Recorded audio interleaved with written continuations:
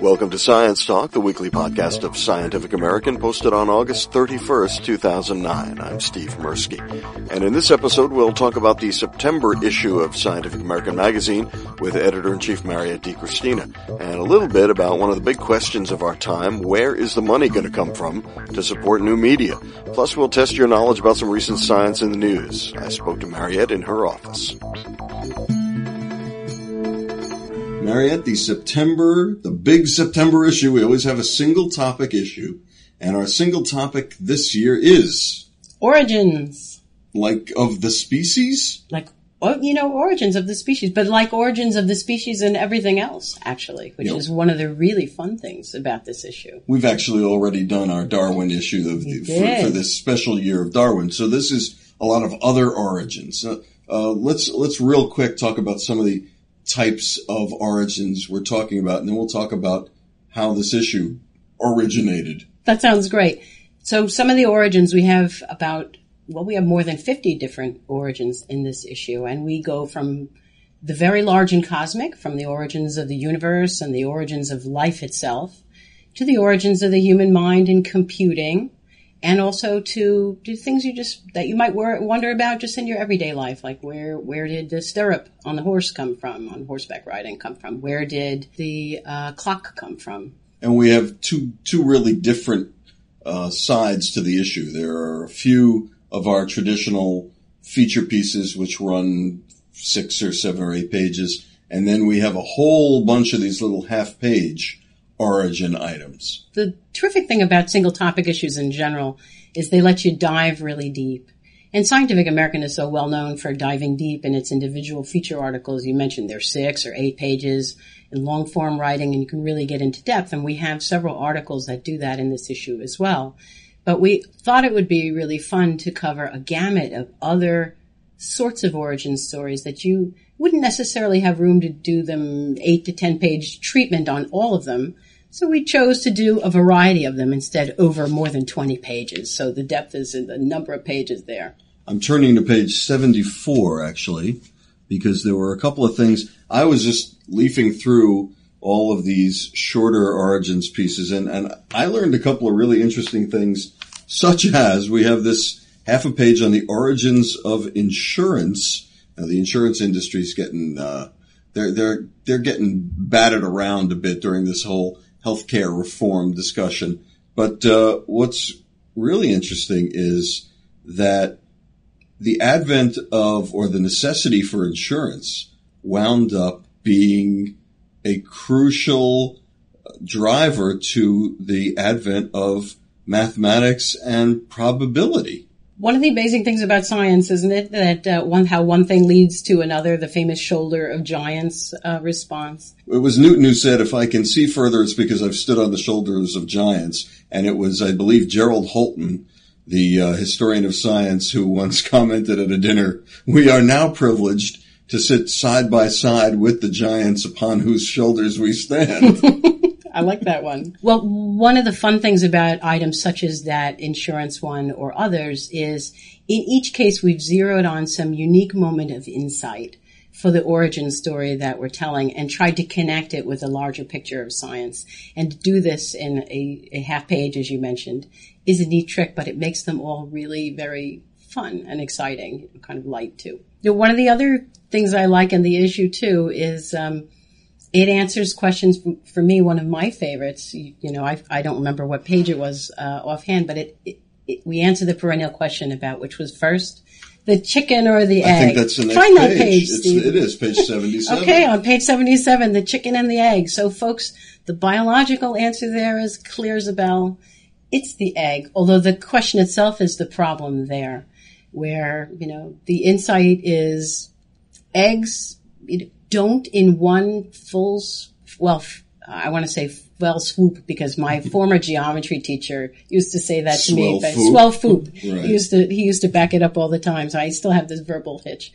But of course you can't, and this is also so appropriate in a Darwin year, create a species with one egg, one jump. But in each succeeding generation where mutations build up, eventually speciation occurs. So the egg first. The species itself, though, took a little while longer than one egg. And then in a larger biological sense, you had eggs way, way before you had anything resembling birds. True. Right. True. So clearly, as a structural unit, the egg came first. As a structural unit. But we've got these feature pieces as well. The origins of the universe, the origins of life on Earth, origins of computing. I'm going to, in a future episode, have an interview, have it planned with the actual author of the Origins of the Universe article. So why don't we talk just a little bit, just for a minute or two, about the Origins of Life article, because fat is such a dirty word in our current, obesity riddled society. But without fat, there would have been no life on Earth. I love it that you're pointing that out, Steve, because I was just trying to think of how could I get rid of some of my own extra fat and lipid content. But let's back up to the origin of life on Earth, because of course it's really hard to pinpoint an exact moment, and it's very complicated how life works in general. There are these, there's your DNA and it needs to be broken down, and there's this essential mystery about how could one get started with DNA where you need enzymes to break the DNA up so that you can then replicate. So it looks like a really classic paradoxical puzzle where there's no beginning and no end. Scientists have through their research figured out that RNA, a close relative of DNA, could have been a first step toward life. But RNA needs to go, or anything needs to go, into something protected so that it can do its replicating thing. And here's where Steve's discussion of fat comes in. Fat, as it turns out, or lipids in early primitive Earth could self-form enclosures that could keep that genetic material or keep that early primeval RNA version contained so that larger molecules couldn't come in and out willy-nilly, and so that other strands of RNA could eventually connect and replicate inside that cellular, protocellular form. Right. Lipids just naturally form spheres. Right. Lipids naturally form spheres, and also they kind of naturally come together. So there's a mechanism for the lipid sphere to start to grow. There are other lipids nearby. They can aggregate against the existing sphere, forming filaments. And then you need some really plausible, but you do need some outside mechanism to get them started to break apart so that they could then become separate cells. That could happen with temperature changes. For instance, you could imagine a pond where one area is heated by the sun more than the other, and that extra energy from the sun's heat could help to break the material apart, or some slight shaking from rock movement or other things. So some slight energy you could see how could eventually get into a self-replicating system. And the amazing thing is these researchers saw these filaments grow spontaneously from the spheres. And they had no reason to expect that. But it's also just a natural kind of structural formation that happens with these particular chemical compounds when they're in a certain shape. Right. What's really interesting about that article, one of the things I love about it, actually, because you could look at life today and you could say, how could it possibly get started? It's just so complicated. What are the ways that could even happen? And you can look at it and say, you could throw your hands up and say, oh, it's just too complicated. There's no way this could happen. Well, what these researchers talk about, and one of them is the one that Steve just mentioned, you create the conditions that would exist in the primeval Earth, and you see what the mechanisms could be. You follow the chemistry. And really, this is a wonderful chemistry story in many ways, as it describes how if you create conditions that you know could have existed, that were plausible to exist, then you watch what comes out of it. And then you ask the next question. Well, then how could, for instance, how could these lipid molecules we were just talking about break apart to form new cells? So you ask, well, what are the mechanisms there? And then you look at them. And it's like one big, long mystery story of the beginning of life. And it has many interesting threads that these scientist detectives are rolling along to try to uncover the clues. Yeah, and I think part of the effort there is not necessarily to pin down exactly what did happen, because that may be unknowable, but to just find out a plausible scenario. Right. And really that's how a lot of science theory works anyway. You come up with plausible scenarios and then you test them. So in this case, what this article does, it starts with the material, let's call it the coding material, whether it's DNA, RNA, anything that can record life information and pass it on eventually, and the other materials such as the lipids that were needed to contain it and create a kind of working framework for cellular mechanisms to begin to arise, and then trace how those could happen. And the story that comes up tells you the experimental evidence for each piece of those steps, and it is a multi-step process for sure. But each one of them has a plausible arc of theory and then experimental weight behind it. And one of the authors of that Origins of Life piece is Jack Szostak, who was a guest on the podcast. I can't remember if it was a year ago or 2 years ago, but at the end of this interview, I will be back to let you know exactly what date he was on, so that if you're interested, you can access that podcast from our archives and listen to the interview with him. Now, one of our perennial or monthly, it's both, favorites is the 50, 100, and 150 years ago. Always a favorite. Always a favorite. Everybody loves this. Now, there are a couple of good things in here, but I want to share something from 1859's August issue or September issue of Scientific American. And this is a quote from that issue. "The common earthworm, though apt to be despised and trodden on, is really a useful creature. According to Mr. Charles Darwin, they give a kind of under-tillage to the land, performing the same below ground that the spade does above for the garden and the plow for arable soil. Fields which have been overspread with lime, burnt marl, or cinder become in time covered by finely divided soil. This result, usually attributed by farmers to the, quote, working down, unquote, of these materials, is really due to the action of earthworms. Mr. Darwin says, quote, a field manured with marl has been covered in the course of 80 years with a bed of earth averaging 13 inches in thickness, end quote. Now, the reason I really like this is back in early July, I went to Darwin's house and I walked around the field outside behind his house, and I stepped on the worm stone. He and his son, I believe it was, put this big round stone, they kind of screwed it into the earth so that they could track how the action of the earthworms raised up the soil around the stone, because it's the movement is imperceptible to our eyes. But if you put that reference stone in there, you can see how everything else is moving in relationship to it. And that's how they came up with that number. And so, I got to stand on the worm stone just, 6 weeks ago. That piece mentions that worms are sort of despised. I think one of the ways that we've changed in 100 and how many years since then is we have a better appreciation today for these amazing creatures in a self-interested one, not just in the terms of nature services, but earthworms are a terrific way, as any composter can tell you. And here it is August, and a lot of us are composting to help digest peels and tops and things like that from out of your vegetable garden and put it back out and add some more earth to the top of the soil. Make some tomatoes. Make some tomatoes. And this is also a great item, again from September 1859's Scientific American.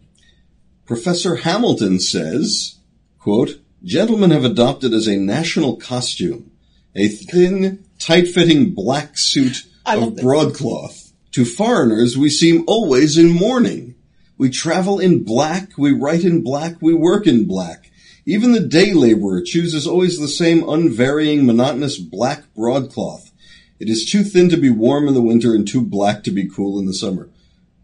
He must have walked down a street in Manhattan yesterday. I was thinking also that must have been the origin of the phrase "black is the new black." Manhattan has never changed, apparently. Black all the time. So we have a new columnist who's joined the family here. We do. We have Lawrence Krauss, a theoretical physicist, and, as it happens, director of the Origins Initiative at Arizona State University, where they are. We mentioned before, Steve and I when we were talking about origins as the issue, one of the reasons why origins is so intriguing is not just because we can all say, well, where did life come from? But these very questions, where did life come from? Where did the universe come from? Where did people come from? How did language begin? These are some of the most profound, driving questions in science today. And Dr. Krauss's initiative is seeking to address this in a cross-disciplinary way. In his essays for Scientific American, he is also looking, in a sense, at interfaces of things. The column is called Critical Mass, and he will be looking at topics that arise at the interface between science and society. And most appropriately, in his inaugural column in the Origins special issue, he's looking at C.P. Snow, the discusser of the unfortunate two cultures. On the one hand, the very literary people, on the other hand, the science-educated people. And we're still, 50 years later, after C.P. Snow's column, trying to figure out a bridge between the two.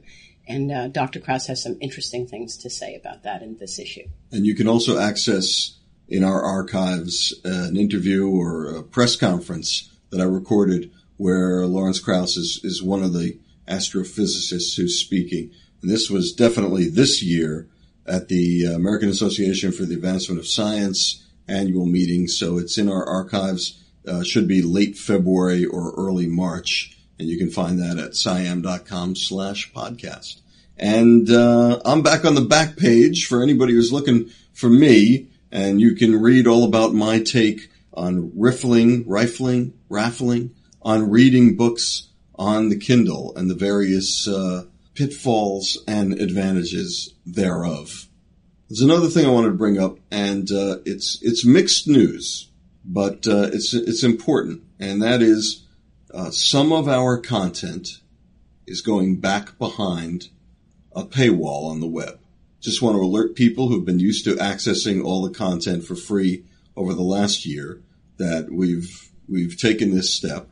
So what's going to be available free? What's going to be available at a premium? And why did we do this? Well, I should tell you that, first of all, scientificamerican.com puts up 15 or so new original items every day. Some of them are breaking news. Some of them are features. Some of them are lovely podcasts by our own Steve Mirsky and others. And some of them are slideshows and other sort of multimedia videos, other sort of multimedia presentations that I'm delighted we can offer our viewing audience. As many publications have explored different methods of publishing or different models of publishing, so have we. For many years, the magazine was not available on the website, and then only pieces of it were available on the website. And again, we're going back to a model where just a few, it's the feature articles, the long-form feature articles, are behind the paywall. What happens if you visit one of those long-form articles? You will still get a good several hundred words of an overview of what's in the article, the first couple of paragraphs, and you'll have a great sense of what else is available should you wish to dive in and get the full presentation. Of course, it's all also available in print form as well. So we have the original material, we have the departments that run in the magazine, such as Lawrence Krauss's new column that we talked about, and other columns, Steve's column, still remain available on the website for free. And it's important, I think, we're still feeling out what this whole new journalism is going to look like and behave like through the various modern modes of transmitting the information.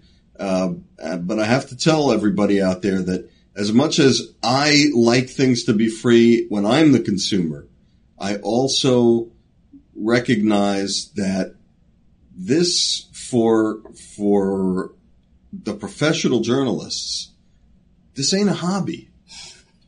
And if you want quality journalism, I think we're going to have to get used to paying for it. And it's still going to be relatively inexpensive compared to what it used to be like when everything was disseminated on, with dead tree technology. But one of the best ways I heard somebody explain it was, if you want to be able to send reporters to Iraq to find out what's going on there, some money has to flow in to that journalistic enterprise so that you're not just getting restaurant reviews from people about what's in their neighborhood. I mean, that's great too, and if it's free, that's wonderful. But there has to be, at some point, a commitment to professionals examining truly important situations. Now, I'm not saying that's what I'm doing, but every once in a while we touch on something resembling that. And, if you want to keep that kind of thing around, a couple of nickels out of the pocket has to actually go into making that product viable. You remind me of a famous quote, which people usually only quote the first half of. The Chris Anderson first half quote? Not Chris Anderson. Okay. This is by an MIT researcher, and it was several years ago. The quote is, "Information wants to be free." And that's where Chris Anderson stops when he quotes it. That's right. So not Chris Anderson. Right. The other half of that quote is, "Information also wants to be expensive." Exactly. And it goes on to explain that because if you want quality information, that takes time to produce, and it is thus very precious. And I think it's with that half of the quote in mind that Scientific American and other publications need to make these step-by-step choices to find out what ultimately will be best for you, our readers. Because if the magazine doesn't have a working model of providing good quality material, then no one is served. Yeah, when I said the Chris Anderson quote, that's the quote I was referring to. But he only quotes the first half. And he's wrong. And because he sells his book. He also gives it away. Right. Online, yeah. But you know what's really interesting? The unabridged recording of the book is free. The book free, and it is free. The abridged recording of the book, they charge for. Because apparently, the less of it you get, the more valuable it is. Well, this is was it Goethe? No, it was Pascal. Right. This quote. Yeah. "I'm so sorry," and this is not a direct quote, but "I'm so sorry this letter is so long. I did not have the time to make it short." Exactly. Of course, it takes effort to make something readable and enjoyable rather than blather. But by the same logic, if you actually don't read Chris Anderson's book at all, it should cost you an infinite amount of money. It's the new math, folks. Some bookkeeping. The Jack Shostak podcast was posted on May 7th, 2008, and the Lawrence Krauss podcasts came out on February 18th and 19th of 2009. They're all archived at www.scientificamerican.com/podcast. And the "Information wants to be free/expensive" quote is from Stuart Brand's book, The Media Lab, Inventing the Future at MIT, although older and other versions of the quote do exist.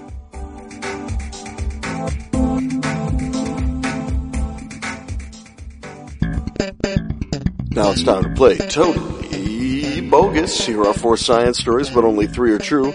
See if you know which story is totally bogus. Story 1.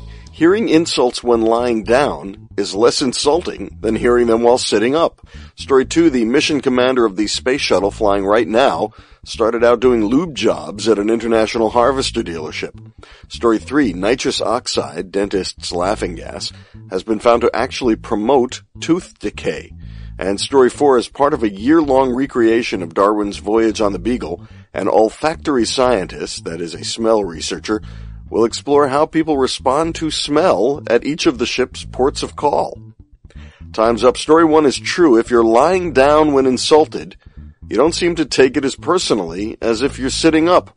That's according to research published in the journal Psychological Science. Too bad we can't drive lying down. Story 2 is true. Future Marine pilot Rick Sturko described himself as a lube boy, greasing trucks, changing oil, etc.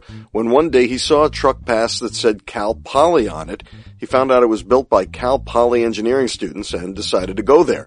For more stories about some of the other astronauts currently in space, check out the August 31st episode of the Daily SciAm podcast, 60 Second Science. And story 4 is true. A researcher from the Monell Chemical Census Center in Philadelphia will take part in the recreation of Darwin's voyage and ask locals to smell 12 different things, including onions, chocolate, and turpentine, at some 25 ports of call. The researchers hope that the findings will provide insight into how our response to odor is influenced by culture and gender. One thing was known even back in Darwin's day: if you cut off a fish's nose, it still smells. All of which means that story 3 about nitrous oxide promoting tooth decay is totally bogus. But what is true is that nitrous oxide seems to be promoting global warming and decay of the ozone layer. Most of it comes from manure and chemical fertilizer, as well as industrial processes. For more, check out the August 27th episode of our weekly environment podcast, 60 Second Earth, at www.scientificamerican.com/podcast. Well, that's it for this episode of Science Talk. Check out scientificamerican.com for the latest science news, including lots of stuff on the Space Shuttle mission to the International Space Station. They're up there right now, zipping around over your head, unlike this podcast. For Science Talk, the weekly podcast of Scientific American, I'm Steve Mirsky. Thanks for clicking on us.